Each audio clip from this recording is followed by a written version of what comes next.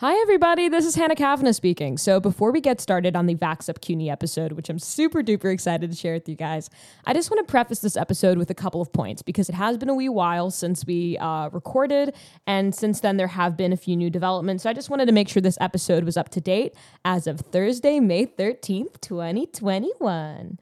All right, so here it goes. So first of all, just this past Monday, May 10th, Governor Cuomo mandated that all students across the CUNY campuses be vaccinated in order to have in-person classes, which is huge. That's a big deal. So that happened, right? And then there's also a brief halt in vaccine distribution, particularly with the Johnson & Johnson vaccine from April 13th to April 23rd, because 6 women, all between the age of 18 and 48, developed a rare blood clotting disorder out of the approximately 7 million people that got the vaccine during that time. It was more of a precautionary thing. The distribution halt was temporary. And all that stuff happened literally the day after we recorded. So it was more like a timing thing. So if you notice that we didn't bring it up, you know why. It's because it happened literally right after we recorded. And I also want to say as well that Naomi, Eldridge, Nebras, and I, we all got vaccinated approximately 1 to 2 months ago. Like, that's kind of the window in which we all got vaccinated. And we're all doing great. We're just vibing. So, yeah, I guess without further ado, let's get to it.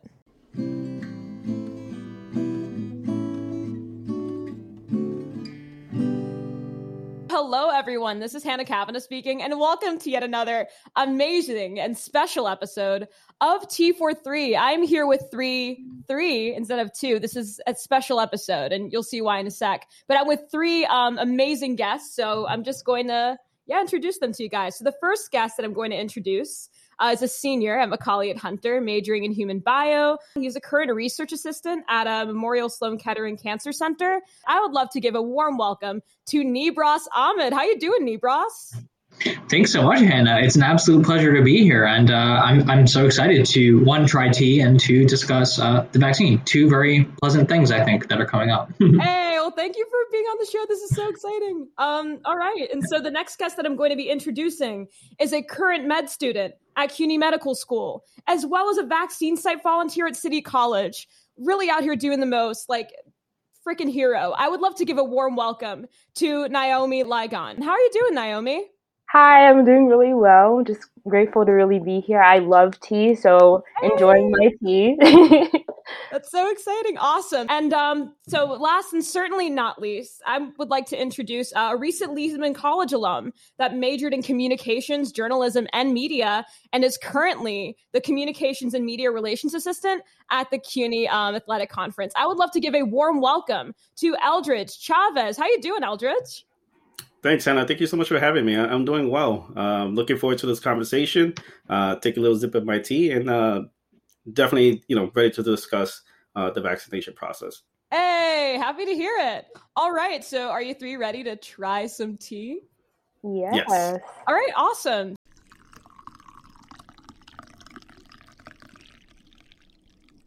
So who would like to go first in terms of describing what tea you have today, describing the notes for the listeners, that sort of thing? All right, I'll go first. Okay, cool. So I'm not a tea drinker, like we mentioned off camera, but I just grabbed whatever was in my cubby, and it was a decaf green tea. Didn't do anything special with it, just added some sugar, some honey, a little bit of milk, and go try it out right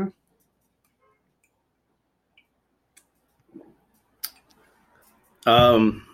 Definitely taste the honey, so I like that. Really smooth taste. The green tea, can't really make up too much of it, but definitely enjoy it. Again, like I said, I'm not much of a tea drinker, but from a scale of 1 to 10, just to satisfy my taste buds, I would give it a solid 7. Hey, not bad. Nice. And the Central Perk mug was a nice touch. Love that. Yeah. Hey. I love Friends. All right. So, who would like to go next? Floor is yours. I can go next. So, I'll take a sip. I'm drinking some white lemon ginger tea. That sounds so good. And so good. And I added Trader Joe's has a new floral New Zealand honey, so I put that in there. Ooh. Yeah, and it's like a creamed honey, so it's really nice. Yeah, so it tastes really good. Definitely taste the ginger. I don't taste the lemon as much as I would have thought I would taste the lemon, but I still really love it. So yeah, I would give it an 8 out of 10. Nice. Okay, pretty Nice. cool. Cool stuff. And yeah, what about you, Nebras? What are you drinking tonight? All right, so mine is kind of similar to Eldridge's. I went for green tea as well, but I went for the Moroccan mint, I think, from Trader Joe's. I had this one in the back of my cabinet for a while. Yeah, so I think I may have steamed this one a little bit too long. I went the thermos route, so we'll see. Cheers. Steeped it for way too long. Very, very minty, but it's okay. I would definitely say I like the mint, maybe not at the level that I have it right now. So I'll give it a 5 with the potential to move up to a 7 to 8 with proper steeping. Oh man, I'm sorry. No, I mean, no at worries. That's true. It could be worse. All right, so I'm actually drinking Stash's pomegranate raspberry green tea. I also took a green tea route. Okay. So Nice. yeah. Yeah, and I've had this tea before, but I haven't had it in a really long time. So I just need to blow on it because it's kind of hot, and then okay. It doesn't taste as much like green tea as I thought it would. Like, it's definitely much more of a fruity tea.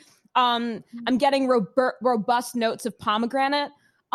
It's super nice. I feel like it'd be really good for iced tea. Like, if you cooled it and just added some, like, wee bit of honey, wee bit of fruit in there during the summer, I think it would be great. But it's also great warm too. So I'm just gonna give it. I'm gonna go with Eldridge on this one. I'm gonna give it a solid 7.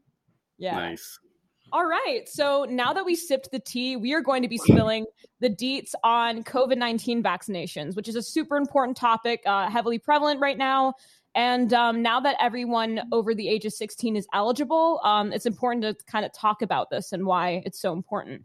Yeah. So the first question that I have for you guys is like, let's go back in time, right? Like right when the pandemic, when we were in the worst of the pandemic, when the vaccine was still in clinical trials. I'm just wondering, like, what was the quarantine experience like for you? And when did you expect like vaccines to be available initially? I mean, I could go first. So working with CUNY Athletics, I had to take public transportation, and I had to go through Main Street in Flushing, which is basically kind of like just Chinatown for the Queen section.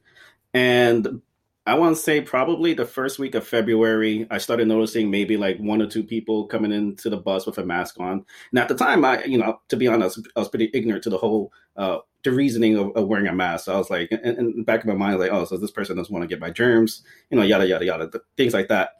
And then progressively, week by week, I started noticing like more and more people coming in with masks, and I'm like, what the heck is going on here? Like, I kind of like paid attention to a little bit to the news, and like I wasn't too informed of the COVID that was happening in China, but definitely it was showing here in the States, at least in the city. And I want to say probably by maybe the last week of February, first week of March, 90% of the people who was in the bus all had masks on except for me. And I'm like, and I look outside the window and probably, I would say 6 out of every 10 person I saw out the window was wearing a mask. I was like, okay, this is like serious. And, I kind of try to stay ahead of it. I did the whole, let me go to BJ's and stock up kind of thing. They didn't do the toilet paper nonsense. I didn't like go to the aisle and wipe everything out. But I definitely try to get prepared and got the essentials, the Clorox wipes, things like that. And then we shut down in the middle of March, and then it was like, okay, so this is no joke. Obviously, I try to keep me and my immediate family. My girlfriend and I were living, and my mom were living on the same household.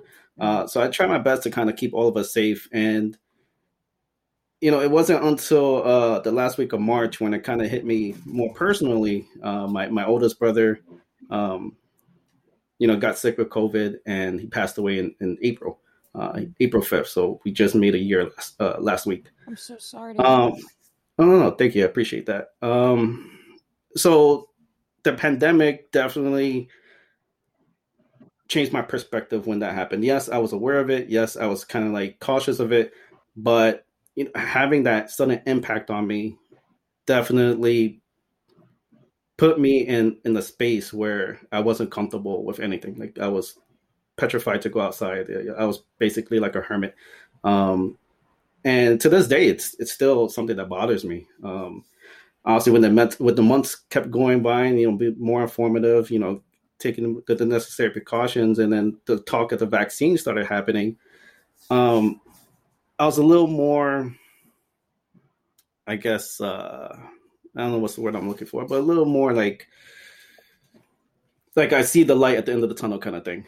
And I for sure knew once the vaccination was going to pop up that I was going to take it regardless. Like I didn't care what was in it, all these talks about all these things that, could affect us. I owed it to my brother. I owed it to the person next to me. I owe it to my girlfriend who's sitting on my left right now. I owe it to my immediate family to take this vaccination and really be part of the solution and stop this spread. And the whole experience, the whole pandemic definitely hit its fatigue, no doubt. And especially the 7 o'clock ringing the bells definitely hit me hard because, we had to, pay our respects and give thanks to the people who are the frontline workers. But it was just a constant reminder of, my brother passing away in the hospital and passing away, alone. So it was definitely hard. And it wasn't until, and I know this is about vaccinations, but it wasn't until I started getting, mental help that it's kind of started helping a little by little. And I think that's an important topic for anyone who's going through something similar that I went through, or, just dealing with the pandemic itself. There's more outlets out there than just a vaccination to make you feel safe. But definitely once I got vaccinated, I was lucky enough to be vaccinated last month in March. Kind of skipped the line on that one. I didn't qualify, but, kind of maneuvered my way around. There was kind of like, CUNY professors were eligible for vaccinations. And since I'm a CUNY staff member, I kind of use that to my advantage to get the vaccination early.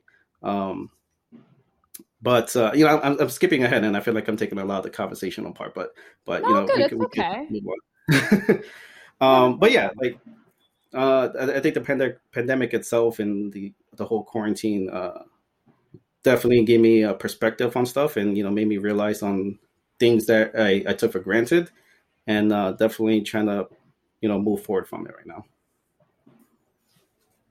For sure. Yeah. But first of all, I'm so sorry to hear about your brother. That's so tough to go through. I mean, especially that was to have that all the pandemic and that happened all at once. I can't even imagine. Yeah. Unfortunately, my family, relatives, we fit the demographics of people who got positive. I know almost all my uncles and my aunts, came down with COVID. A couple of my close cousins came down with it. Then I have relatives in different countries. I'm from Ecuador, so my uncle in Ecuador also passed away from COVID. Wow. So unfortunately, we definitely hit the demographics of people of color coming down with this virus, and yeah, it's definitely, it gives you a different perspective when it's around you, but then when it hits you personally as well, it's kind of like I want to keep my comments to myself when I see someone who's not doing what they're supposed to be doing, and it's hard. That's rough. Yeah, but Nebras, Naomi, what was your experience with quarantine and with quarantining, and also when did you think the vaccine would hit the market? Did you think it would be as soon as it was, or what were your thoughts on that? Yeah, I think I was definitely shocked when it came out this fast. Nothing like a global pandemic to bring us forward, I would say, nearly a decade in vaccine technology, or at least several years ahead of where we would be otherwise, and to really put, the pedal to the metal. And I think I did personally, I don't have a full grasp on the timeline of, making a vaccine, at least at the beginning of the pandemic. So I would often defer to my lab members at Memorial Sloan Kettering, and they were saying, this is going to be a while. They weren't expecting anything anytime soon. And I think I was on that boat as well. And of course, not to get too political, but the president at that time was kind of saying, we'll have one by January, and I was like, there's no way in hell that this is going to happen. We're going to even have something by January. The political influence aside, this was all, I think, in my opinion, it was partially the funding that, expedited this process, and two, the potential for profit, I think really, really drove all these pharmaceutical companies to really, again, push the pedal to the metal. And they are, unfortunately, taking advantage of that aspect of the pandemic, is, really pushing for the profit. And that's something I hope will change in the near future, that there are going to be a lot more vaccines that pop up that are more accessible on a global scale. But, here in the US, we are fortunate enough to be in a country where vaccine supply is not really an issue. And I just feel so lucky, and I feel so grateful that I fortunately was able to get the vaccine in February, because I work in a research lab. So and we interact with the hospital members, and when talking to family members or friends who are like, oh, wait, you got it? Like, are you okay? And I was like, yeah, I'm okay. Like, don't worry about me. Like, I will take a fever for a day versus the potential long-term implications of COVID, or, there's so much, the waters are murky. So I was very, very pleasantly surprised to have gotten it as early as I did.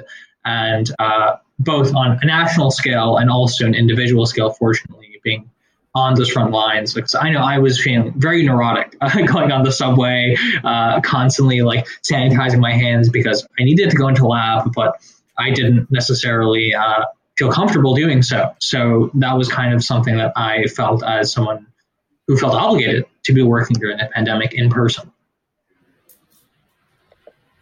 For me, in the beginning, in terms of the vaccine, thinking when it would come out, I thought for sure that it would be at least 2 years, and that was with thinking that the process was going to be expedited. I still thought it would be 2 years to get there, because I had a little bit of an idea of how long it takes to get medicines out on the market, and how many researchers spend lifetimes trying to push medication or even a vaccine. It takes it takes around 5 years to it has to be tested, and it has to go through all these different processes. So I also was a little bit surprised, not a little bit, I also was surprised when it came out as fast as it did. But I also didn't really question how fast it was, like Nibras had said, because of the funding and also because there was a need. And so I feel like that really pushed the researchers to push themselves. And it was kind of eye-opening to see how much that researchers could get done if they just put the pedal to the metal and decided to just buckle down and get things done. But I also think people need to realize, or recognize rather, that the speed, while we were able to do it for the vaccine, it's only because of the funding and the need. For other research, a lot of the arguments I've been hearing is, oh, if it's taking so long for all these other research things, or we don't have a cure for cancer, we don't have a cure for HIV or a vaccine for HIV, how is that possible for us to bring out the COVID vaccine so fast? It's because of the money, it's because of the funding, and it's because it's a different type of virus. I think that a lot of people don't really truly understand the type of virus that coronavirus 19 is, or COVID-19 is, and that's why there was so many questions about it. And then for me, I've only been able to get my first dose because it's only recently become available to the third year undergraduates within the CUNY School of Medicine. They're making sure that we get it because we have a class in which we have to start going in person to clinical rotations and also anatomy. You can't really teach anatomy virtually. We have to be able to dissect the cadavers. So yeah, that's where they're making sure that we get vaccinated. And at the start of the whole pandemic, quarantining for me was a bit of not quarantining was a challenge, but I had been living on campus. And at first, so I got sent home. So at first, they were saying, oh, we might not send everybody home, like especially because I know within the towers there are international students. CCNY is a commuter school primarily, so the people who live in the towers usually need to live in the towers because either they're international students and they also had a program for foster kids. Once they age out of the system, if they wanted to live in the towers for school, they could live there. They didn't have anywhere to go because the state took over the building. So at first they were going to let us live there, but then the state took over the building. So I got sent home, and that was a bit hard because it's a bit difficult for me to study at home. I lived with my grandmother, my aunt, my mom, and my brother, so it was a lot of people in the house. So my mom, my brother, and I, we moved back into the house that we lived in when we were younger. So that was also another shift, another change that I had to kind of go through during that time. Academically, it was also very hard because within the CUNY School of Medicine, the Sophie Davis program, your second undergraduate year is when you really start taking those hard medical school classes that prepare you for medical school. Yeah. And we were taking a class called Molecules to Cells, which is, it actually spans over 2 semesters with the summer in between. So it was really hard to start that class in person and be so engaged, and then have like a 2-week break and kind of get a little bit locked out, and then have to try to come back and figure out how to readjust my study schedule online and maintain that, especially through the summer. It was just, and with everything that was going on in the world, not really understanding. And like I said before, I had to move out my grandmother's house. So I was trying to also cope with like switching places as well. So that was just a lot going on at once. Same. Yeah. I had a very similar experience because I've been dorming at Brookdale pretty much since my freshman year. And then when second semester, sophomore year, and that's when like COVID hit for, at least for in my timeline, like for me. And so I was only in Brookdale for maybe about a year and a half, and I considered it like a second home. Like all my friends were there, and for me it was like, it was a second home for me. So it was really tough and I really stuck it out for as long as I possibly could. There was a point where pretty much most people left Brookdale, and I was like one of the few stragglers that were still left. Like I was holding on for dear life. And then, CUNY notified us and said, hey, you have 3 days to move out. And I was like, holy crap, like, how is this going to work? There's hundreds of students at Brookdale. We can't socially distance. I don't know how this is going to work. And it's funny because I think it really hit for me when I saw people like really kind of clearing out like in a mad rush, and everyone was wearing masks. And this was at a time when masks were like really difficult to get. Because they were in such high demand. So for me, like I had my daft like latex gloves on because I thought this was at the time where like, it's crazy how with information, like, we learned so much over time. Right. And at that time, like it was commonly believed that coronavirus was spread through like touching a knob. Through touching like an infected object. So I had like my daft latex gloves on, and everyone had their masks on. And I was like, what's going on here? But then once we were under lockdown, like that's when it really hit for me. And then with the remote learning, that was, super challenging. But I was really down in the dumps because like you guys, like I didn't think that the vaccine would roll out this fast or would be manufactured and approved for use this quickly. Because I was doing my research on the H1N1 pandemic, the Spanish flu pandemic from 1918. And I found out that, it took 2 to 3 years for people to kind of get back to normal in that regard. So I just assumed, okay, for COVID, it's probably going to be a very similar thing. So I was feeling depressed for a while. And then when I found out in December that, healthcare workers were now eligible to get vaccinated and that, things were starting to like kick up and roll out, I was like, holy cow, it's crazy that it happened in such record time. And I never really questioned it because I just was told like, trust the public healthcare workers. They know what they're doing. And and that's a realm that I knew nothing about. So for me, it's like, I'm going to put all my trust in public healthcare workers. And so that's kind of the train of thought that I had. But just out of curiosity, like in regards to the vaccination process, like, what was it like for you three? I know for you, Naomi, like you have a different take on it. You go on vaccine site volunteer, and like, thank you so much for it's such important work. Yeah, that's awesome. Yeah, super cool. But yeah, just for the three of you guys, like, what was the vaccination process like for you? And what vaccine did you get? And Just tell me what that was like. Yeah, and I think you definitely touched upon something important there, which is like it is totally unexpected to have and unprecedented to have a vaccine this quickly. And I think if you dive into, and I think that also factors into a lot of the hesitancy with taking that vaccine. Like, this is too quick. Something's fishy is going on here. And for those of you who are listening, I'm using air quotes because it is not fishy, because there's a specific reason why the vaccines came out so fast. And that's because these vaccines are different than the vaccines that you would receive for your flu shot, as opposed to containing an attenuated version of a virus or a dead version of a virus that you're putting into someone's body. These new vaccines, I mean, everyone's talking about mRNA technology, but the layman's explanation is that you can now produce this vaccine just by knowing the genetic sequence of the proteins that are being expressed. And only a vaccine like that could be made in this period of time so fast. And that's why the Pfizer, the Moderna, the mRNA vaccines are the first ones to come out and be given to people. And there's a reason why the more traditional vaccines are taking a little bit more time. And that's because that is the traditional timeline for making a vaccine. The mRNA ones have this new mechanism that makes it so much easier to produce and manufacture it, which is why it came along so much faster. And this technology has been a decade at least in the making, and people have been really trying to push to figure out, how can we do this? And it only took a global pandemic to really propel us forward so fast. So for me, getting that vaccine was like getting the new iPhone. I was like, holy crap, this is like crazy.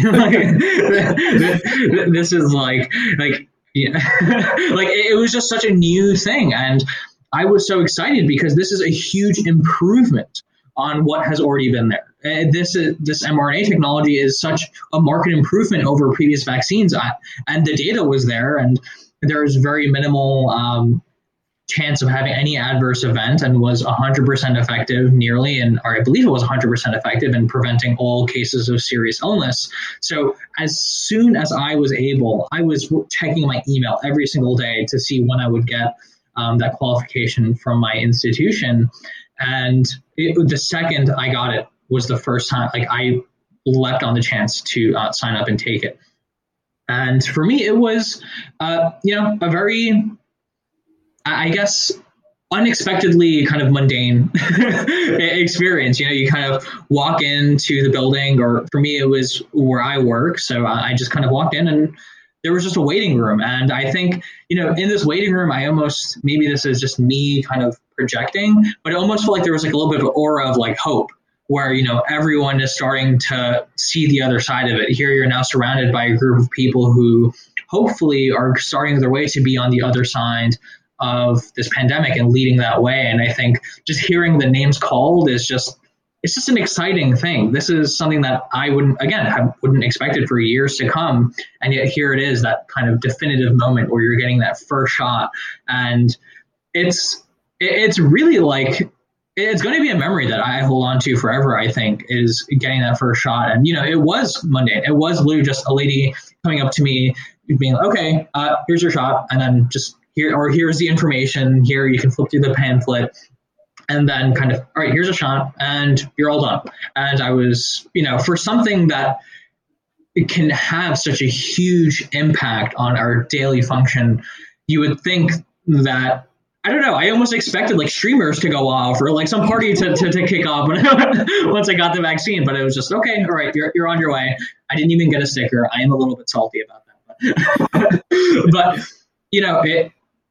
I think it's a memory that I think I will cherish forever, and I think it's a turning point for sure. And I think getting that second shot was what was a little bit different, of course, because that's when for me that was when the vaccine rollout was starting to become more wider to the public, and where some of my relatives were asking me about, aren't you scared for the second shot? I heard this and this happens for the second shot. I heard this and this happens for the second shot.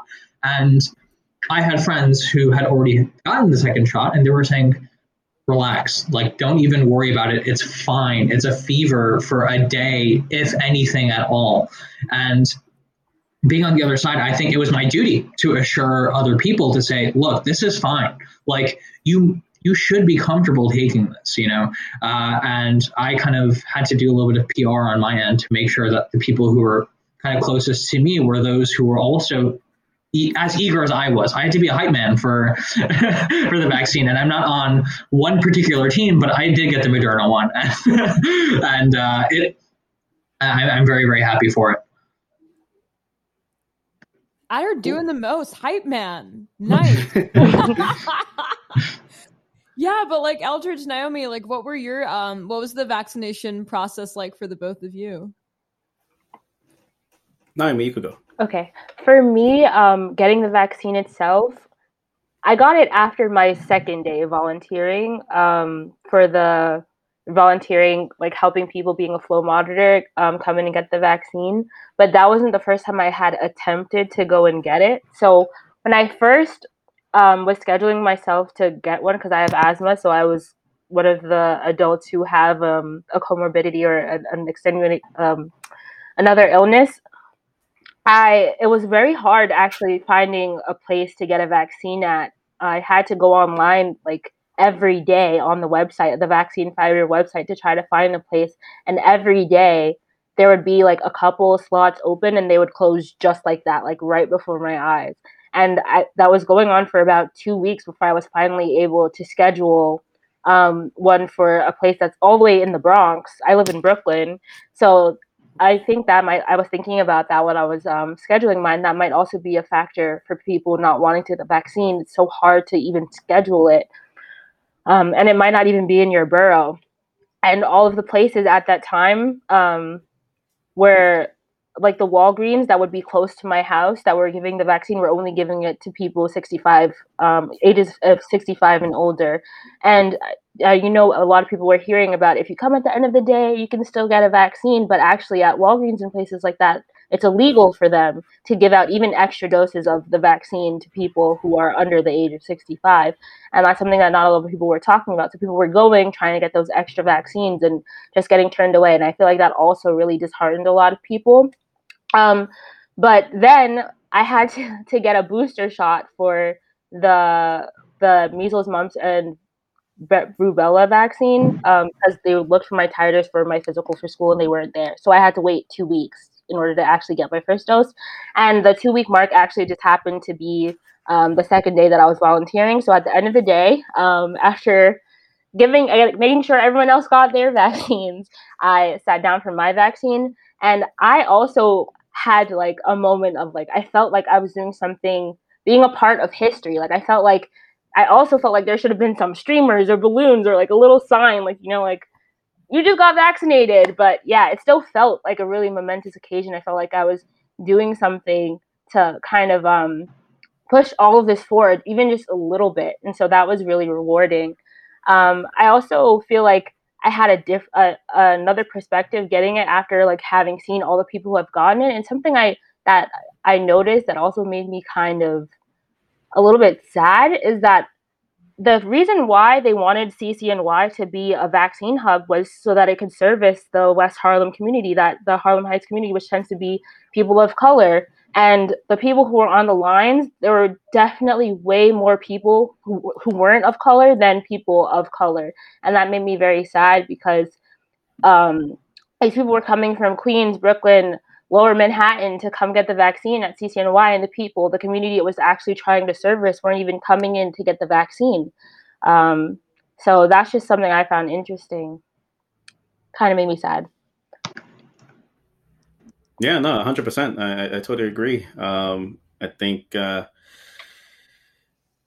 communities of ethnic backgrounds just lack the resources, I guess, or maybe doing their due diligence of actually like looking for the information that they need, and they probably rely more on the media to give them that information. Mm-hmm. And since there's such a split, political or not, about receiving this vaccination, it's unfortunate. And I almost had the same experience with like Naomi. Like when I got vaccinated, I got the Johnson & Johnson one, and it was at Yankee Stadium. And I was in and out. I was like, what the heck is this? Like, how is it me being out? I had an appointment for, I think it was 12:30 a.m., something like that. And I got there at 12:15, 12:20, and there was no one in line. No one. I'm like, this is ridiculous. Like, this is an opportunity to kind of like, well, you guys said, like, be a part of history and kind of have that the past 2020 behind us in the rearview mirror and kind of look forward into like a new chapter in our lives. And it was me and, you know, the guy who was checking IDs. I'm like, this is unreal. But yeah, I made my way inside Yankee Stadium, and that was kind of cool to see this part of it, not just at the baseball field. And yeah, I went on, I got in line, and then the nurse or the lady who gave me my shot, kind of like what Libra said, that I was like, all right, here you go, boom, you get a little soreness in my left arm. She wished me luck. She shared some stories, some personal ones with her, and just her experience about working in the hospital and being in the front lines. And, it touched me because, she and I had similar stories to the pandemic. And, the couple of days after, I did get the symptoms. I had the fever, nothing too high. I think the highest was maybe 99.9, maybe touched 100. But the next few days, I was definitely sore. My body was sore. I was telling my girlfriend, it's kind of like, I felt like I got jumped by like 20 people. My body was hurting. My back was hurting. My legs were hurting. I didn't have a headache. And again, like Nibra said, that the fever just lasted a day, but the soreness and just the muscle ache definitely lasted about, 3 or 4 days. But, I was happy with it. I'm glad that I was able to do it. Coincidentally, it fell on the month anniversary of my brother's passing. So I got it on March 5th. So I kind of like felt like, all right, this is you, Lewis. Like, my brother had something to do with me getting the vaccination. But that was my experience. And it wasn't too hard for me to set up an appointment because, during this whole time, I was constantly on Twitter, like looking at, Governor Cuomo's Twitter feed, and just every time he updated with, another, batch of vaccinations or another, group of people who are eligible, I was like, all right, let me try. So to get my appointment was pretty easy. But again, like it's just sad to see that some of these communities aren't taking advantage of it. And now that other people are taking advantage, it's harder for them to get this appointment that's needed. Right now, I'm not too sure how it is. Like, mostly everyone that I know has been vaccinated already. So I don't know how the process is going now. Like, I don't know if I go online right now, I don't know if they're all used up already or not. Yeah. And I guess this is, maybe this is kind of an artifact of the past one, past meaning just a few months ago. But there was almost a moment where in time, if you had some sort of priority access to the vaccine and you weren't over the age of 65, I almost felt an air of vaccine shaming, like, oh, I shouldn't be getting it. Someone else should have gotten it instead of me. I'm not having these pre-existing conditions. I'm at lower risk for serious illness. And personally, I never, and I think it's important to discuss that, I never felt that shame that I had priority access to the vaccine. And even though some people told me I should. And I think it's because, one, the social networks, who you're interacting with, is really, really, really important. If I'm interacting with physicians on a daily basis, if I'm interacting with hospital patients, then I should get the vaccine, and that should be it. And to that end, it's every person who gets it is another person who can tell someone else to get it. And you shouldn't be passing up on that opportunity because someone else might get it, because one, that's not how vaccine distribution works. And two, it's if you get your chance, then you can help the people around you. And that vaccine will not necessarily go to someone in more need. It's just going to go to the next person. And there's no one to judge, is this person going to be more in need than you? Let's prioritize. And I think the vaccine distribution at the beginning, some people had some issues with, and that's definitely a very, very valid criticism. But if you have that opportunity to get it, and now all of us who fit the target demographic of, I believe it's over 16, then you should be getting this vaccine. And if you have access to it and you are able to schedule an appointment, do not feel any vaccine shame. Especially at this point, now that everyone's qualified, you should be bragging that you got that iPhone, that you got that exclusive thing that other people want and other people should want. And you should make maybe this might be a little bit too extreme or extreme, but I kind of like when other people feel envy that, you have the vaccine, then that's almost a good thing. You want people to yearn for that vaccine because we're not having the issues that we had a few months ago where there's a few supply where now the supplies have increased dramatically and you want people to be scheduling those appointments. And that's why I think the PR part is important, and you shouldn't be ashamed that you had priority access or that you are vaccinated. It shouldn't be something to be shameful of. It should be a source of pride, I think. Yeah, that's an interesting point that you brought up, because I never even thought about it like that. Like when people would get envious of other people getting the vaccine, it's like, why are you like just be happy that they got it? You know what I mean? So it's interesting that you brought in that different perspective. I never thought about it that way. And yeah, it's a great point. I'm also happy that I'm glad that this came up as well, because the inequality regarding vaccinations, because that's something I definitely noticed as well when I booked my appointment. So I recently got a job as a hostess at this bar in Bushwick. And as soon as I finished my training session, the owner of the bar gave me the employer letter kind of saying, hey, you're eligible to get vaccinated. I got that literally on a Sunday night.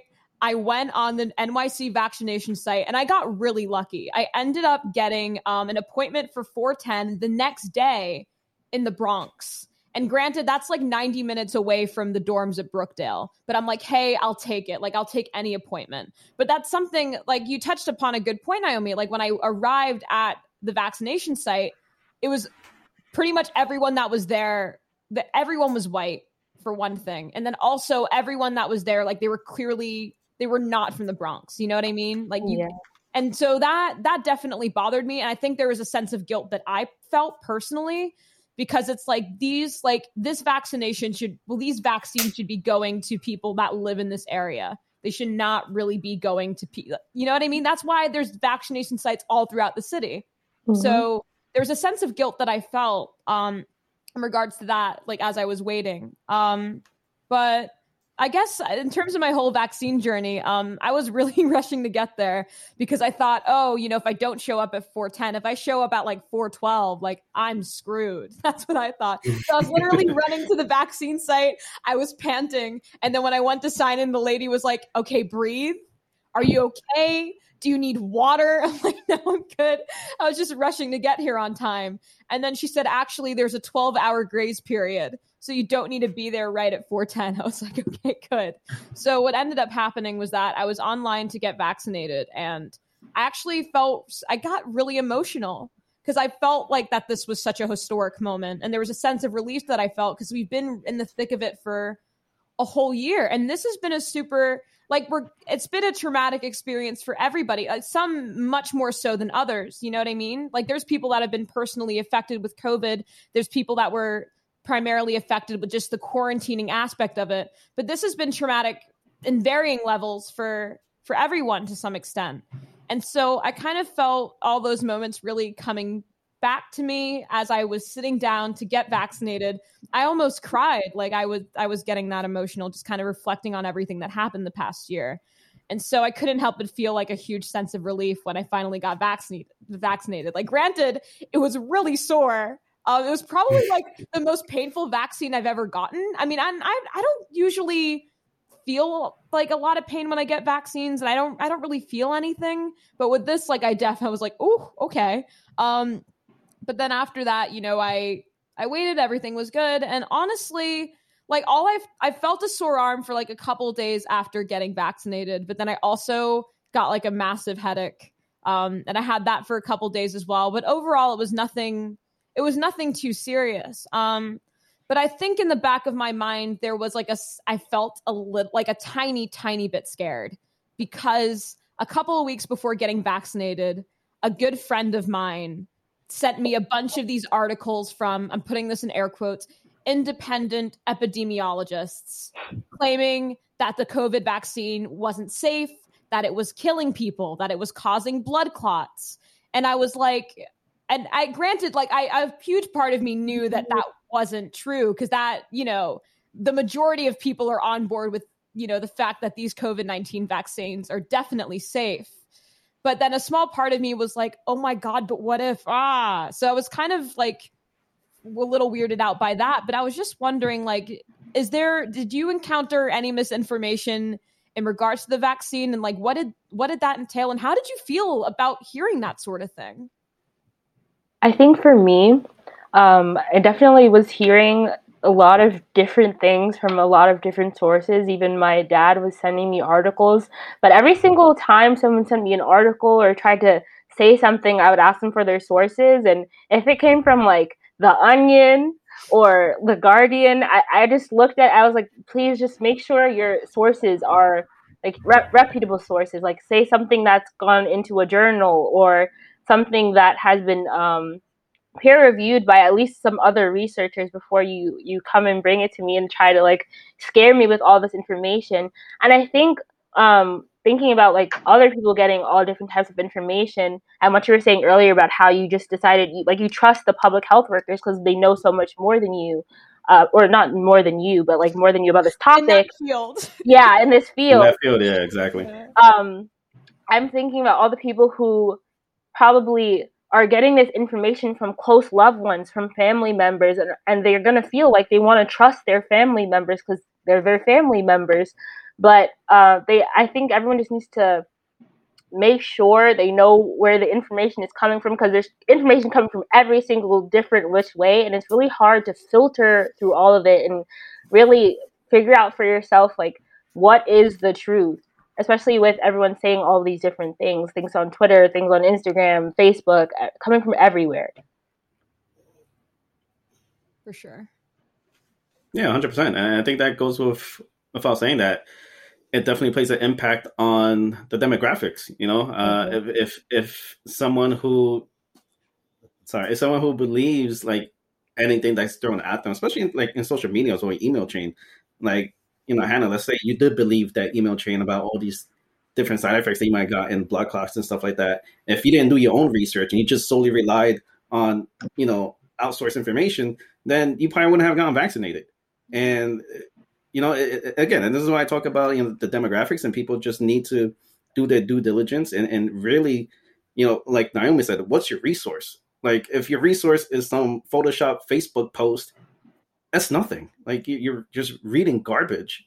And, I personally didn't come across anything like that. Like, I try to like just tone, the noise out. I did my own research. I looked up at both the Johnson & Johnson, the Moderna, the Pfizer.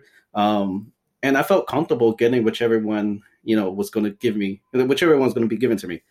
I did see the fake posts and stuff like that, but I didn't pay mind to it because I just knew like I'm doing my own research. And if I feel comfortable with what I read, and if I feel comfortable with the sources I used, then you could throw me, some dumb Photoshop post about someone, losing something. And I don't want to get too graphic about it, but I'm not going to believe it because, like Naomi said, like, what's your source?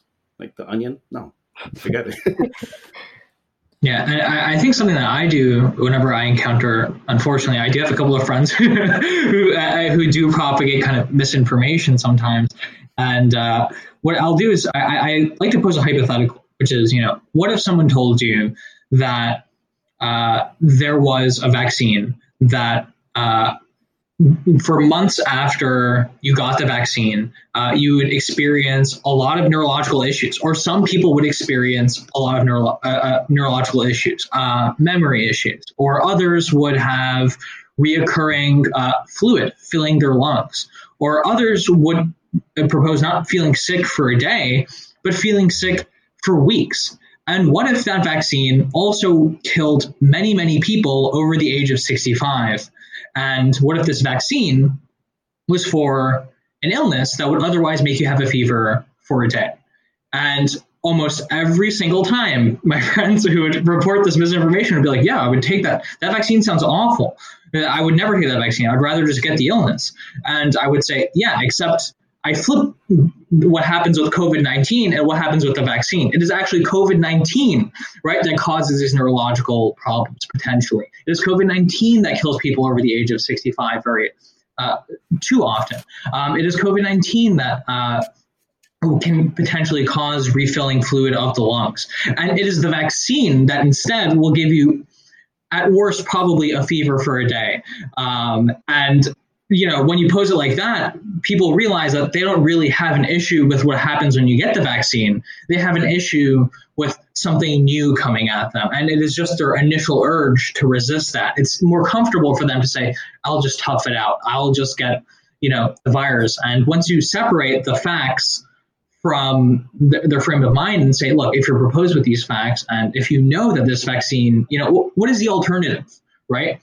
What are the potential downfalls of this vaccine in your mind? What do you think is the worst that could happen? How much of that is actually verified, like you guys mentioned, by statistically significant? And the emphasis there is statistically significant, because I know that France is acting on evidence that is not statistically significant, specifically that blood clots with regards to the AstraZeneca vaccine. And, you have to pose alternatives, right?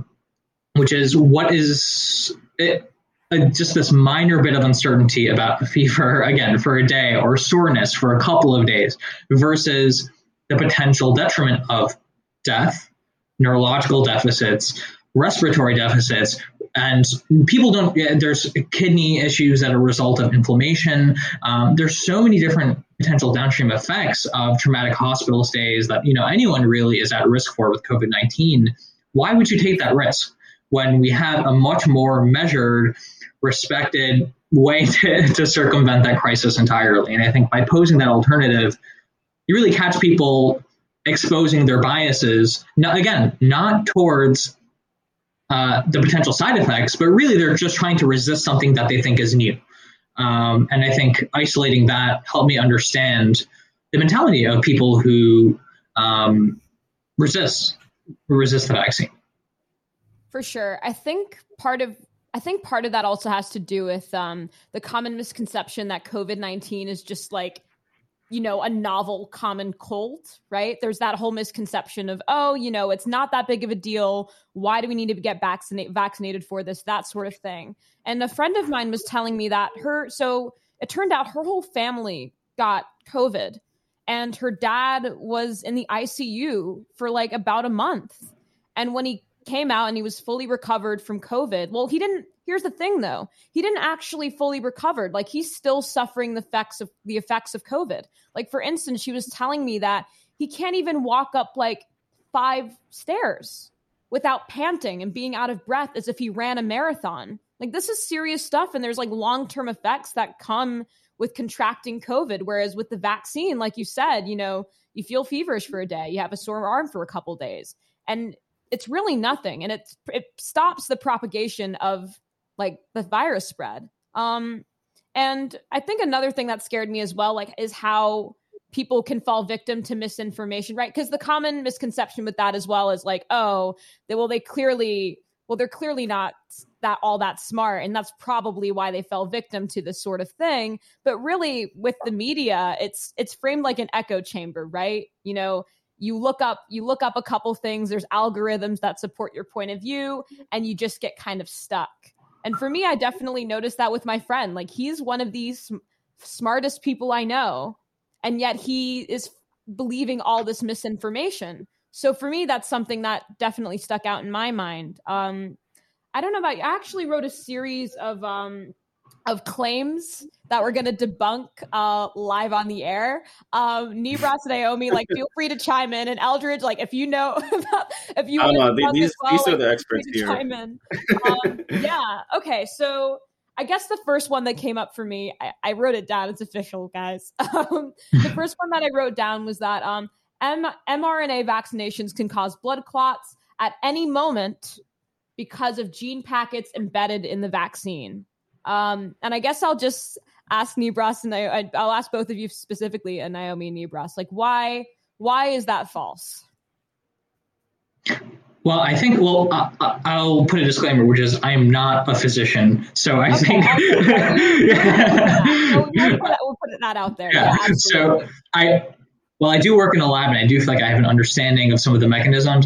My knowledge is not by any means all encompassing, but the misinformation that vaccines cause blood clots is, I think, the symptom of hypervigilance on the part of the EU, which I respect to some extent, right? Which, of course, it's important to follow up with your patients. Make sure that once you're giving them this new vaccine, no serious adverse effects happen as it pertains to the vaccine. But because they're so hypervigilant, if anything bad happens, they have to report it. And of course, that's important for transparency reasons. But if something unrelated to the vaccine happens, like, say, for example, a blood clot, then people might go on guard and say, well, what's going to happen? Is this because of the vaccine? And if there's no plausible mechanism, of which there is none, what are gene packets? How does that cause clotting? I have no clue how you can draw that line of conclusions there. The DNA, right, or the RNA rather, the mRNA, is delivered in these lipid vesicles that are kind of deposited into these cells, and they're so small. Like, not even like in a physical sense, but literally mRNA is one of the smallest things that you could probably induce into the cell and also cause this sort of immune effect. So there's no plausible mechanism, and this comes from the fact that they've recorded cases of blood clots in people who've gotten the vaccine. And even of those cases that are reported, it's less common than it would be if they monitored the population on the whole. And so it's purely just because they are aware of the blood clot and they have gotten the vaccine. There's no biological mechanism linking the two, and there's no reason to really think that. Yeah, I want to echo everything Nibras just said. There really is no way to connect those two things, gene packets and blood clots. And I just also wanted to say that for information like that, I feel like, again, it comes all back to doing your own research. Maybe research what a gene packet is and how blood clots are actually formed. And also looking at the information that's coming out about that's drawing these comparisons. Where is the information coming from? Number one, we know where it's coming from, but you should do your own research. Where is it coming from? And number two, what are the demographics of these people who are having blood clots? Are these people your age having blood clots, or are they people who have comorbidities or other factors that might also cause blood clots? So just make sure you do your own research. Absolutely, for sure. So we have, thank you so much for debunking that. Now we're on to the next one. So there's also people that are saying that the COVID-19 vaccine is causing deaths. Like, what? Yeah. I mean, we know why that's not true, but like, just for the listeners, like, let's debunk that. Like, Naomi, why is that not true? Is it all just coincidental, or yeah? Again, I feel like it comes down like to for someone to come out and say COVID-19 vaccines are causing deaths. There's so much information missing from that sentence. Like, how old are these people who are supposedly dying from the COVID-19 vaccine? How did they have an allergic reaction to the COVID-19 vaccine? Did they go into anaphylactic shock because they themselves were like individualistically allergic to this vaccine? Then that is a possible way that someone could possibly, that's the only possible way someone could die from the vaccine. Other than that, like, if you're not allergic to the vaccine, you're not going to die from it. Fair enough. That's the only possible way. Mic drop. Yeah. So another thing that I heard as well is that coronavirus vaccines damage innate immunity and make us more easily susceptible to succumbing to the virus? ?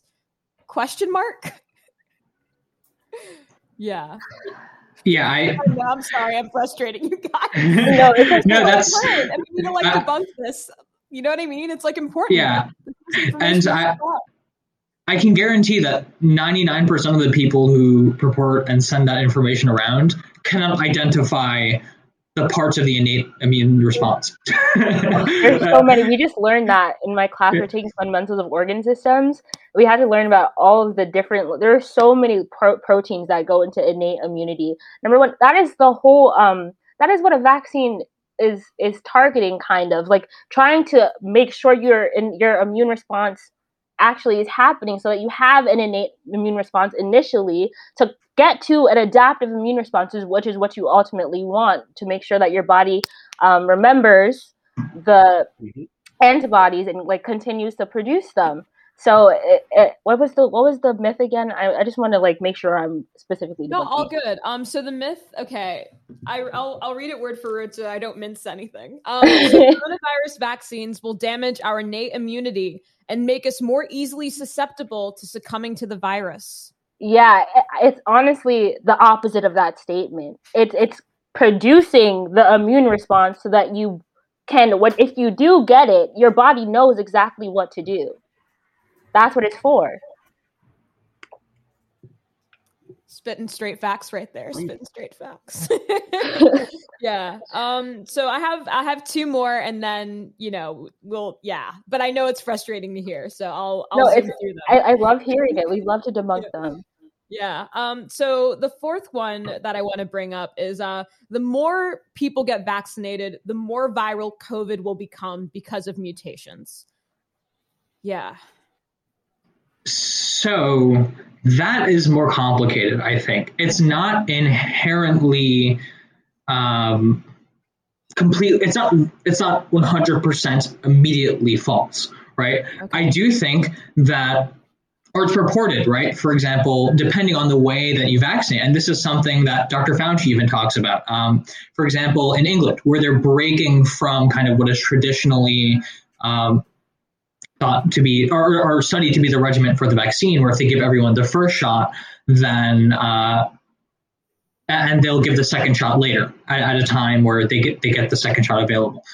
Epidemiologists do plausibly think that potentially could, in some cases, and there's a slim chance potentially, it could lead to variants. There's a very, very slim chance, but there is a very real threat right now to getting serious illness from the variant that is circulating all around us. And it is possible that we do have to have a new COVID booster shot every single year. That's personally what I think could be a very real possibility. You have to take a new COVID booster shot every year. But there's a real threat right now of a variant that could very well cause serious harm, and so we have a vaccine for that, so you should take that. This is something that I've also been thinking about recently. I'm going to explain it how I kind of like talked about it with my mom. If you think about influenza, when that first was a really big thing because no one really had a vaccine for it, no one knew how to treat it.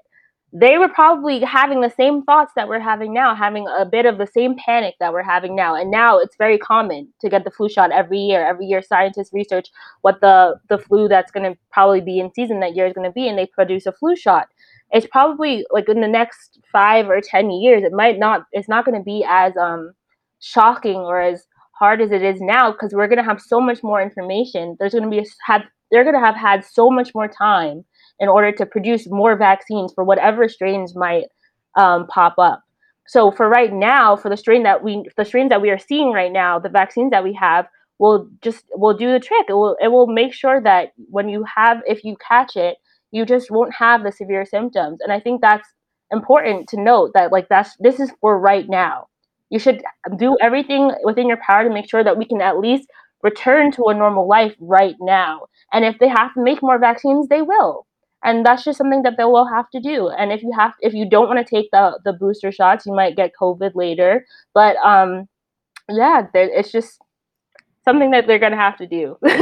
And sorry, I don't want to mince words, because I know that potentially, a COVID denier could hear what I said and then just be like, oh no, okay, see, it causes variants. But there is a less chance of causing variants the more people get vaccinated. So if you want there to be zero chance of there to be variants, or at least limit that as much as possible, get vaccinated so those variants don't pop up. The more people that get COVID, the bigger chance that when a virus is replicating, it has that mutation. So get that vaccine soon before that variant wreaks serious havoc. There's already some studies showing that the Brazilian variant or the South African variant might be somewhat resistant to certain parts of the vaccine. It could be much worse, but let's prevent that possibility from happening by getting the vaccine, limiting the chances of mutations. So getting the vaccine will limit it, but that's not to say that if it will 100% absolve the possibility of a potential mutation in the future. So I want to be clear. Sorry, I didn't want to spread any potential misinformation there. No, good. Yeah. I mean, and also like, I didn't even think about that personally. Like I didn't even come to mind for me that COVID-19 would end up being one of those things where you would have to get a booster shot for it every year. So I guess you learn something new every day. Like that's fascinating. And Naomi, you also brought up a good point in regards to like, I'm sure. Yeah. In terms of like people getting introduced to like the influenza shot for the first time and being skeptical about that. It kind of reminds me of how like the polio vaccine started to roll out in the 50s. Cause at that time that was like a really big deal. And if you got it, it was crippling and people would be in like, these tanks that would like allow people to breathe on their own. That would kind of help people breathe on their own. And so like, I'm sure at that time when the vaccine came out in the 50s, people were like freaking out about it. But, through the more people got it, like, now it's almost completely eradicated. Like there's probably 83 cases, maybe, you know what I mean? So I guess that, further emphasizes like the importance of getting vaccinated. And I guess for the last thing to debunk here, we talked about blood clots, but there's another one that's blood related. COVID-19 vaccines could lead to a drop in platelet count and in turn lead to bleeding disorders such as hemorrhages or profuse bleeding. I don't know. It's kind of like both sides of it's like some people think that it causes too much clotting. Some people think that it causes too little clotting. You have to pick something, right? And again, I think underlying all of these, again, it's easy to paint COVID deniers or people who purport misinformation as being the other and to say like, I don't know what these people are thinking. But in truth, they are embodying cynicism to some extent, which I think any serious scientist, any serious person should be a cynic. Of course, you should doubt and you should dig for information yourself.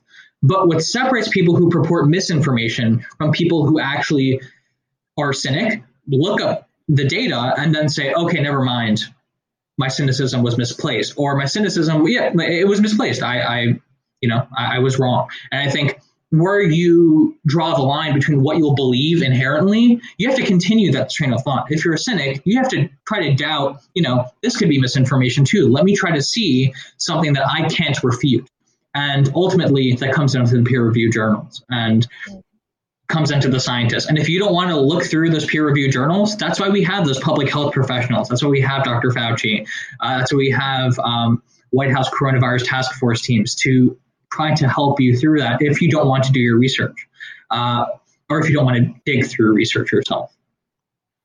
Another one, these some of these myths are making me think of another myth that I keep hearing pop up everywhere, and that's that the mRNA vaccines are going to somehow change your DNA, and I'm wondering if that is maybe where some of this is coming from. And I just kind of want to talk about that as well, because I know a lot of people have been talking about that it could change your DNA. And the mRNA itself won't go into the nucleus. So it'll never even come in contact with your DNA. So it can't really inherently change anything in your DNA and cause you to develop some sort of genetic illness or genetic disease. So I'm just wondering if that's maybe where some of that's coming from. I just wanted to say that. No, for sure. Thank you for bringing that up, because that's one of the ones that I heard as well, that it like changes your DNA. And I didn't believe that, but like I'm sure there's people out there that didn't do the research, that don't quite understand like how all that works. But Nibras, you also touched upon a really interesting point in regards to like how the public health experts and the coronavirus task force are there for to kind of act as like a supplemental version of the peer-reviewed research, because I think a lot of where this misinformation is coming from is that people are like, oh, how come we're not knowing enough about this? They're not giving us enough information in regards to the science and how everything works. They're just telling us to get vaccinated. And that's kind of what I've heard from a couple of friends of mine that are a little bit skeptical. So I'm glad that that was like touched upon as well to kind of clear that up. Yeah. And I guess in regards, this is like a much more it's like simpler question, because we did go through a lot of science. Actually, wait, we should talk about the difference between the 3 vaccines. So I guess that's an important thing to mention as well, because they're all 3 of them are very different. But yeah, I was just wondering, like, you know, what you guys know in terms of what's the difference between the 3 vaccines in terms of how that works. So I mentioned that like Pfizer and Moderna were the mRNA vaccines. And I can talk about, and also, but Johnson & Johnson is a viral vector vaccine. So I can talk about like what an mRNA vaccine is versus a viral vector vaccine. So the Pfizer and Moderna vaccines, as mRNA vaccines, they teach your cells how to make a protein that triggers an immune response. So the mRNA goes into your cells and it makes a protein. It makes the little proteins that would be on COVID-19 itself, and your body makes antibodies to those proteins. So when your body encounters COVID-19, it's like, I've seen those before somewhere. I think I've gotten rid of those before. So it goes and it attacks them because it's seen them before. And that's how your body develops immunity. And then for the Johnson & Johnson COVID-19 vaccine as a viral vector vaccine, what that means is that a viral vector vaccine is a modified version of a different harmless virus, which is the vector, and it's used to deliver like instructions to the cells in order to start building protection. So the instructions are delivered in the form of genetic material, and it tells your body to produce either proteins or, to produce the spike proteins that would be on COVID-19. And again, your body's like, and producing these antibodies for it. And it's like, when COVID comes in, I've seen that before. I know how to fight this thing. I'm going to get rid of it right now. So they get rid of it. And that's how your body builds antibodies and builds its protection.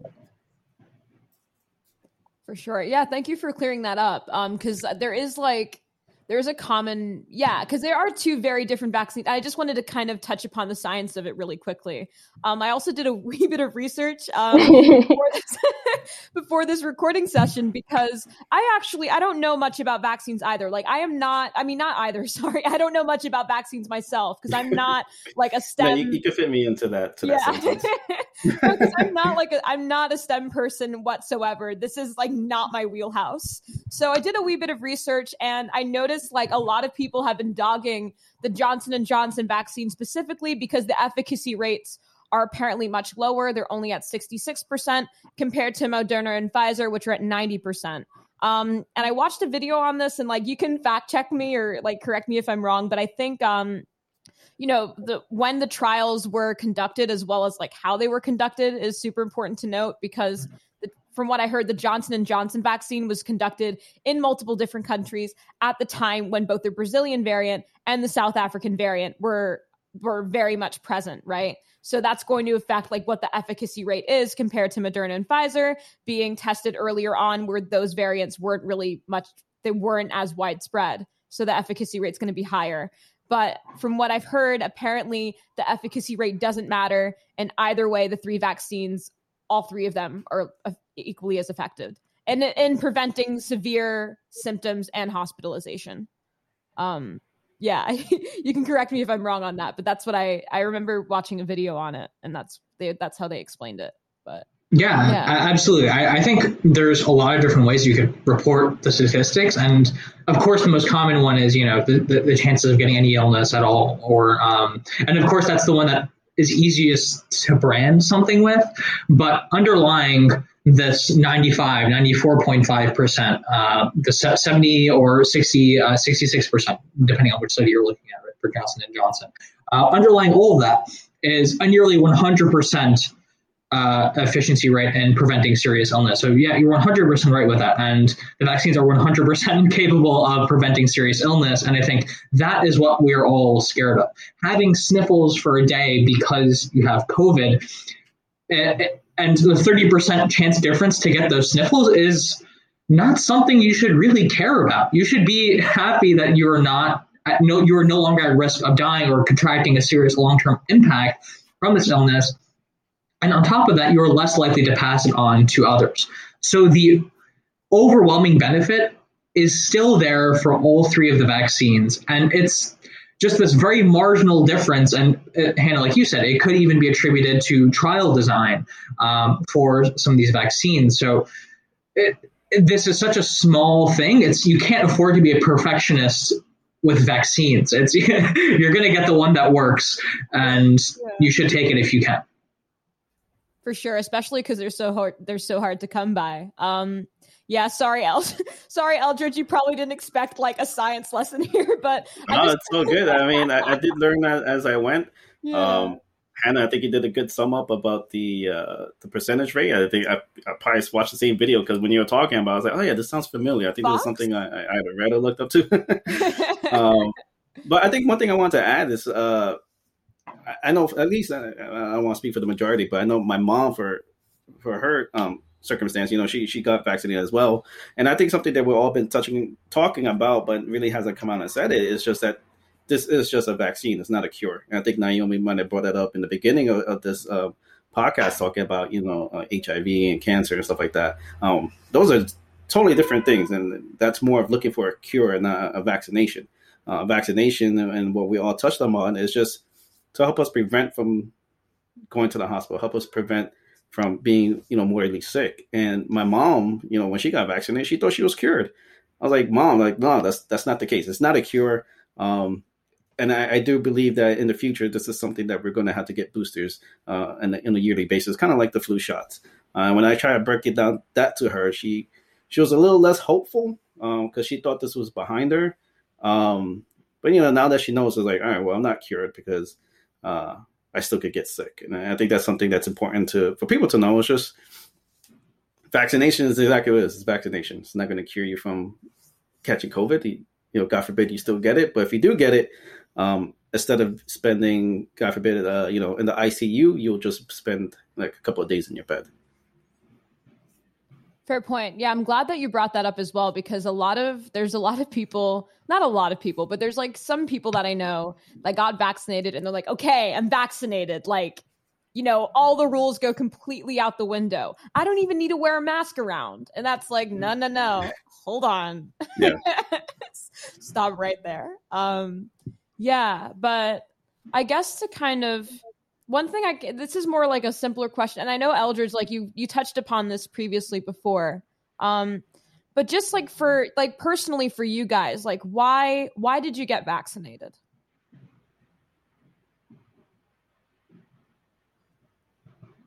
I'll start. I'll just, echo what I said earlier. I just feel like I owed it to my brother, and I owed it to the people I surround myself with. And I'll be upfront. I'm not one to get vaccinated. I get the flu shot once in the blue. This past year, I definitely got it just in case I did, come down with COVID. Thank God I didn't.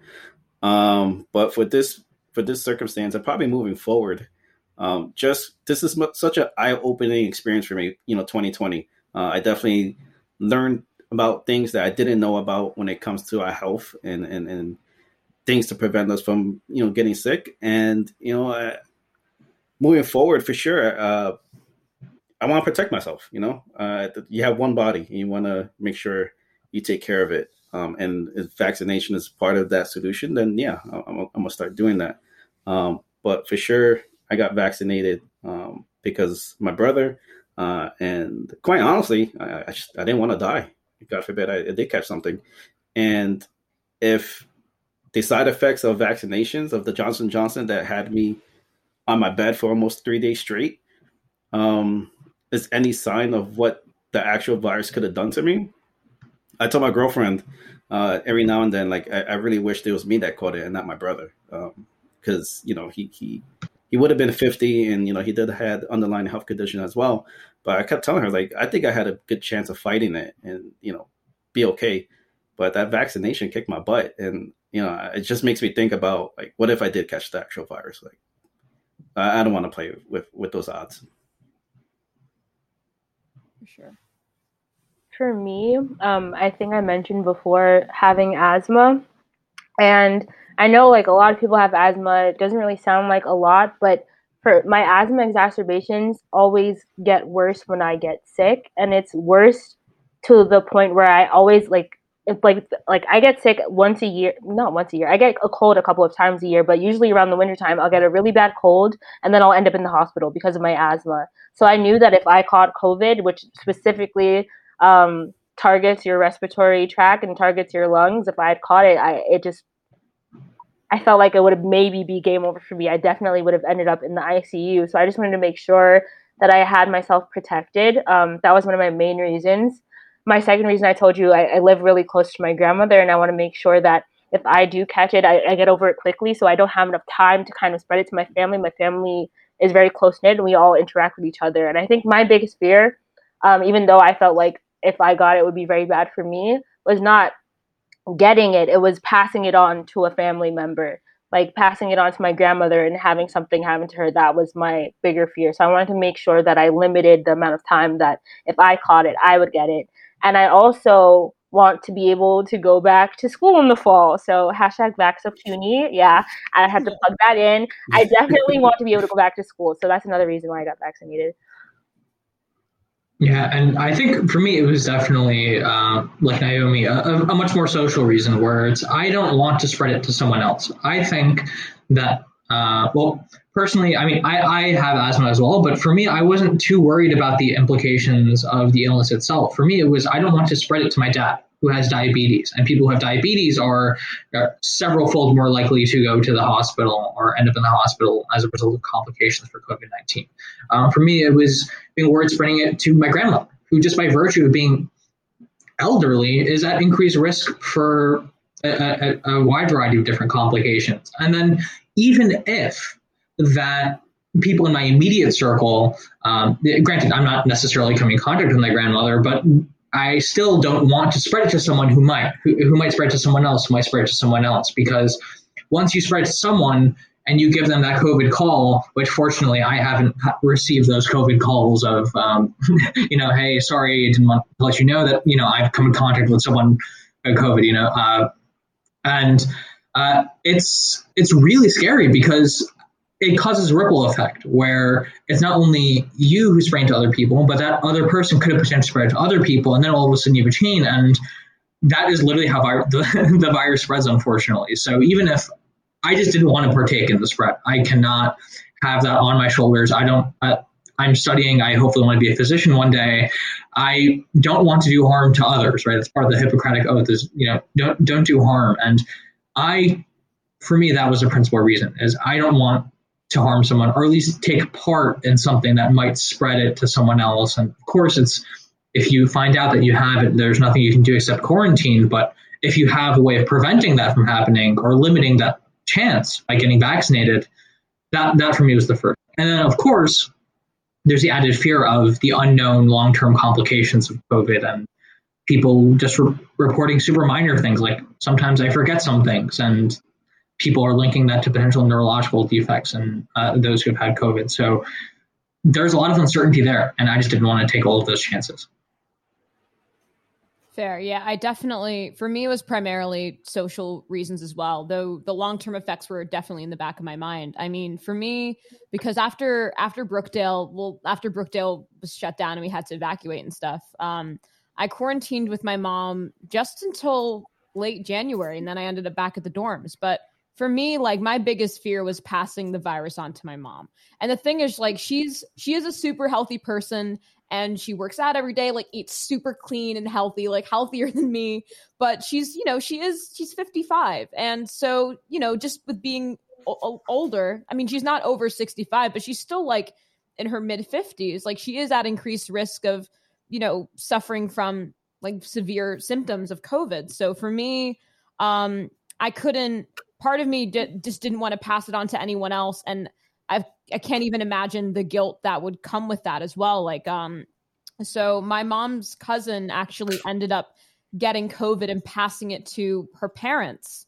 and her mom passed away from COVID and like ended up like in the hospital and for weeks on end. And she ended up passing away from COVID-19. And for me personally, I just thought to myself, like, I can't even imagine like the insurmountable guilt that comes with that. It's like, oh, if only I stayed home that day, if only I didn't meet up with a couple of friends that time. You know what I mean? So I think for me, I didn't want to risk any of that and have that be on my mind. And I didn't want to pass it to anybody else. And another thing as well was definitely the, going back to classes as well was like a big thing is, because for me, I mean, everyone struggles with remote learning of, more people than not. But for me, like the longer that this has been going on, like with remote learning, the more difficult it has been to like focus and concentrate and really be into like my studies. And for me, like being back in person next semester, hopefully would be like the dream. So that's something that I kind of kept in mind as well. In addition to the long-term effects. I mean, I know people that got COVID that didn't get a sense of taste or smell back at all. Like there was a good friend of mine that's my age that got it, that just lost his sense of taste and smell. And when he has chocolate, it just tastes like nothing. It tastes like metal. So just, and that's him being lucky. That's like the lucky symptoms, right? Let alone like the neurological effects of like the brain fog and also the respiratory illness that we were talking about earlier. So I just didn't want to even mess with experiencing any of that either. Yeah, but Eldridge, you were going to say something earlier. Sorry, I didn't mean to cut you off there. It's fine. I probably forgot. I something that just popped in my head. Like, how you guys feel now that you're vaccinated? Like, is there a sense of relief? Is there like for me personally, like how I started off the story? I was so scared about Corona and going outside and my girlfriend and I definitely tested our relationship. Being quarantined for so long. And then she was a great support system. And I know at times she and I kind of bumped heads about, why are you going to go out? Like, there's no reason for you to go out. And, to her credit, she had my back. Like, all right, I'm going to do it for you. But since I got vaccinated, that's slowly, weight of like fear just kind of like gradually came off my shoulders, where before I got vaccinated, she and I, if we went out somewhere, we'll take an Uber. And that thing adds up. Like, we're not rich. So, I avoided public transportation as long as I can. And for the past month, I've gotten a little more comfortable. Like, all right, well, if we're going to take the train, we can take the train. We're going to take the bus, we can take the bus. So I just feel a little more at ease. And if anyone who's listening to this, has a similar story or has a similar feeling to me of like being so scared to come outside because of what the unknown that, awaits outside. If you get vaccinated, I can promise you, that anxiety slowly, starts going away.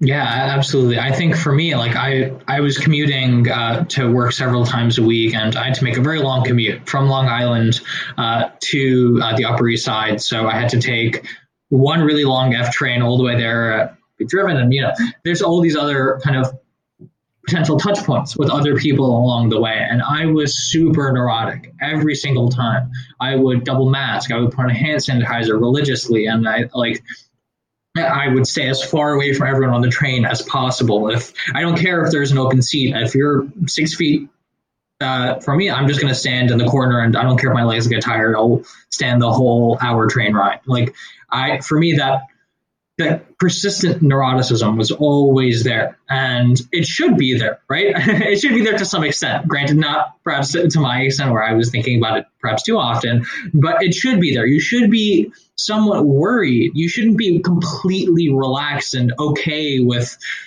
doing everything. There should be some level of caution as long as COVID-19 is spreading at the rate that it is. But that's not to say that you can't be optimistic. I think you can still ease up a little bit. Once you have that vaccine, statistically, you're significantly less likely to spread it and contract it. So you can take a breath of fresh air through a mask, of course, perhaps a double mask, and it does reduce that risk. And for me, that was worth, I think, I was going to say it was worth the cost. There was no cost. So it's not worth it. It was just invaluable to me. And I think I'm forever grateful for part of the reason why I'm grateful for that shot. Yeah, I think my biggest fear before getting vaccinated, before I even knew if I was going to be able to get vaccinated, because it was still just people over 65 or people over 50, was taking this anatomy class that I have to start in a couple weeks. How they were going to somehow manage for us to take that class, because it is literally impossible to teach us about the body without us looking at a body. Like, would you want a doctor that never touched a body during their school career? Yeah.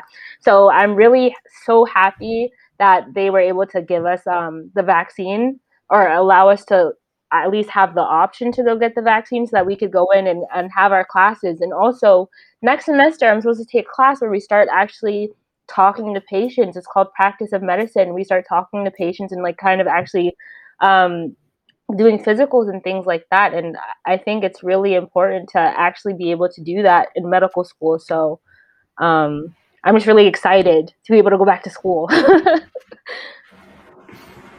for sure. Yeah. I guess for me, yeah, in terms of getting vaccinated, I should have prefaced this earlier. I forgot to say I got the Johnson & Johnson vaccine, so it's just like one shot and done.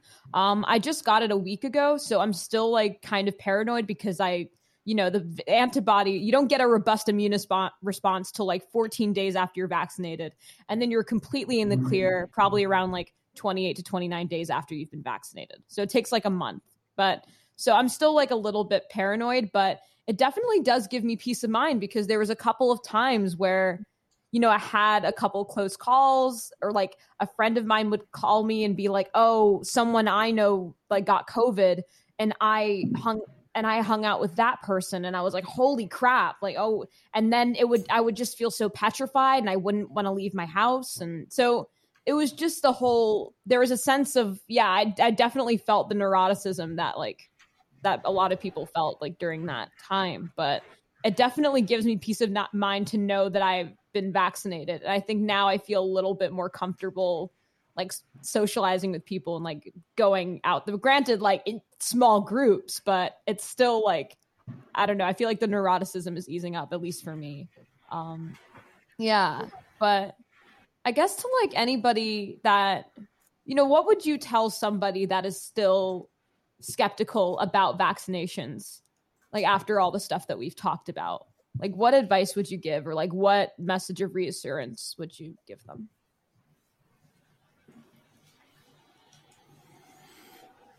I think I would personally just encourage everybody, and I know I've said this so many times, but just do your own research. Like, if you think anything that we've said sounds a little fishy, even if you don't think it sounded fishy, still do your own research. Like, try to back up all the things we said, and actually like look into all the information, and at least be informed before you make your decision. I think that's the most important thing. Don't just make a decision based off of other things that people are just telling you. Like, don't even take, obviously I want you to take our word for it, but if you feel like you can't take our word for it, don't take our word for it. Do your own research, and really just make sure you know before you go. Yeah, I think I would do, the first line is, what is the alternative for you, right?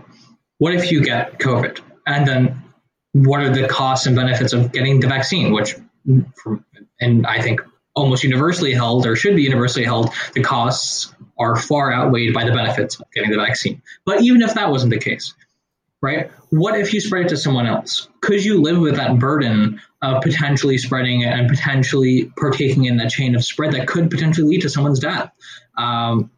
And if if the social responsibility doesn't affect you, if the personal health responsibility doesn't affect you, then one, I would say, what exactly is your motivation here? If you're just a healthy skeptic, I would say, good, you're a skeptic. So criticize that Facebook image that you're looking at. If it's a deep fried meme, you don't want to be sending it around to other people, but you see all this level of compression on it.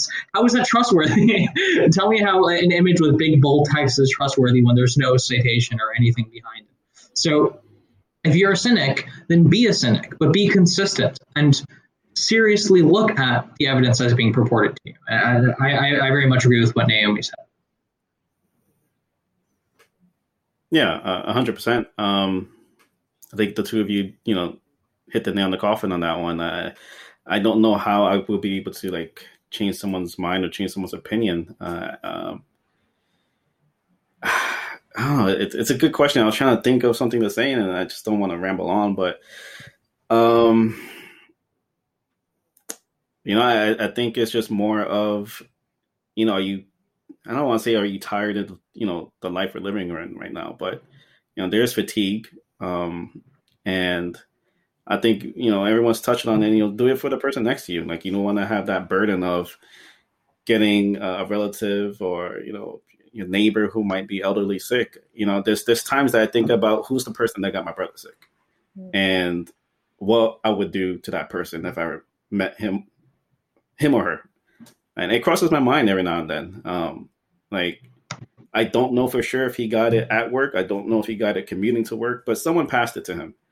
And how's that person feel about it? Like, do you want to have that guilt of putting someone's family, like he has 4 kids. The youngest is 8, 9. And she's going to, grow up without a father for the rest of her life. His oldest is 26. Still a young man. He's not going to have a father for the rest of his life. And if you're okay, taking the chance of breaking a family apart for whatever reason it is, political or selfish, just do your part. Be part of the solution, I guess. I think that's something I would say to someone who's skeptic about it. Yeah.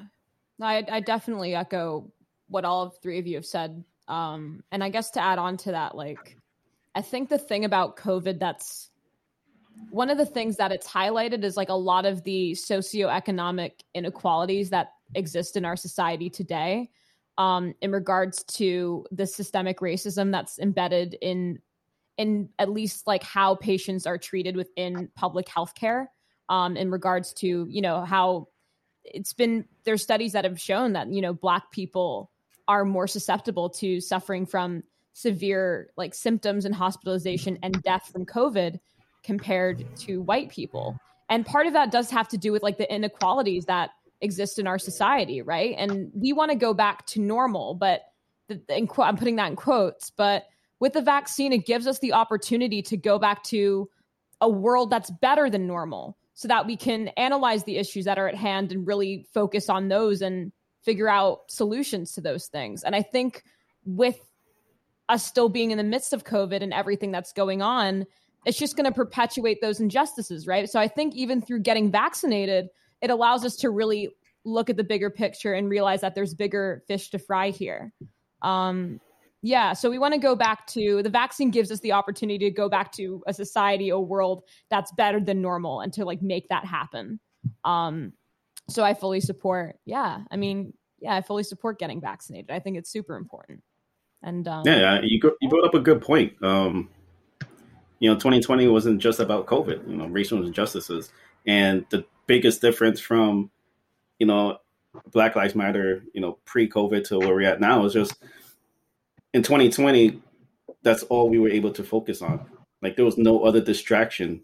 We couldn't go outside. We couldn't, go to a party. We couldn't watch a movie. We couldn't go to a ball game. Everything was in front of us. And we were able to kind of really take in what's going on in our world. And, Hannah, you brought up a good point. We got vaccinated. But what are we going to do with this vaccination? Are we going to go back to the old norms? Or are we going to make a positive change and really, like you said, really just bunker down and figure out and try to solve these issues? For sure. Yeah. And I guess that was actually the final question that I had for you guys today. But do you have any final thoughts or anything that you want to say before we wrap up or anything? I guess on the note of optimism, which is, I just can't wait for that day when, we can take off the masks and walk around and not freak out about particles floating in the air. I'm so used to it. And my ears will definitely not miss the mask, and I'm just so excited. I feel like it's going to be, I feel like everyone is just going to have this renewed kind of lease on life and interaction, and it's almost going to be like the Roaring '20s again. So I'm excited. Hopefully not followed by Great Depression, but No, for sure. Yeah, and I guess on that, unless Eldridge or Naomi, you want to add anything to that? I'm just ready to get rid of maskne. The acne that these masks have been causing on my face is crazy. Yes. No, for sure. No, I think what Neighbor said it best. I'm just excited to finally be able to take off the mask and just finally go back to a ball game, go back to a Yankee game. I miss Yankee Stadium. Granted, I was there for a total of 8 minutes to get vaccinated, but I can't wait to get back to a ball game. My girlfriend and I, we talk about it, and they have it at, I think 10,000 people right now, and I think month by month they might bump it up. But for sure, I'm definitely excited to get over this and have this in our rearview mirror. And Hannah, thank you again for having us here tonight and talk about this really important subject. Yeah, thanks so much, Hannah. No, thank you. Thank you for being on the show. This was such amazing. This was so amazing. Sorry, you guys were such incredible guests, and you all made super insightful points. And it was great to have, because everyone here has a different perspective on this whole experience. So it was interesting to kind of touch upon all those different nuances. So yeah, thank you so much. And so this is Tea for Three, where we sip the tea and spill the deets. Thanks for listening. Bye, y'all.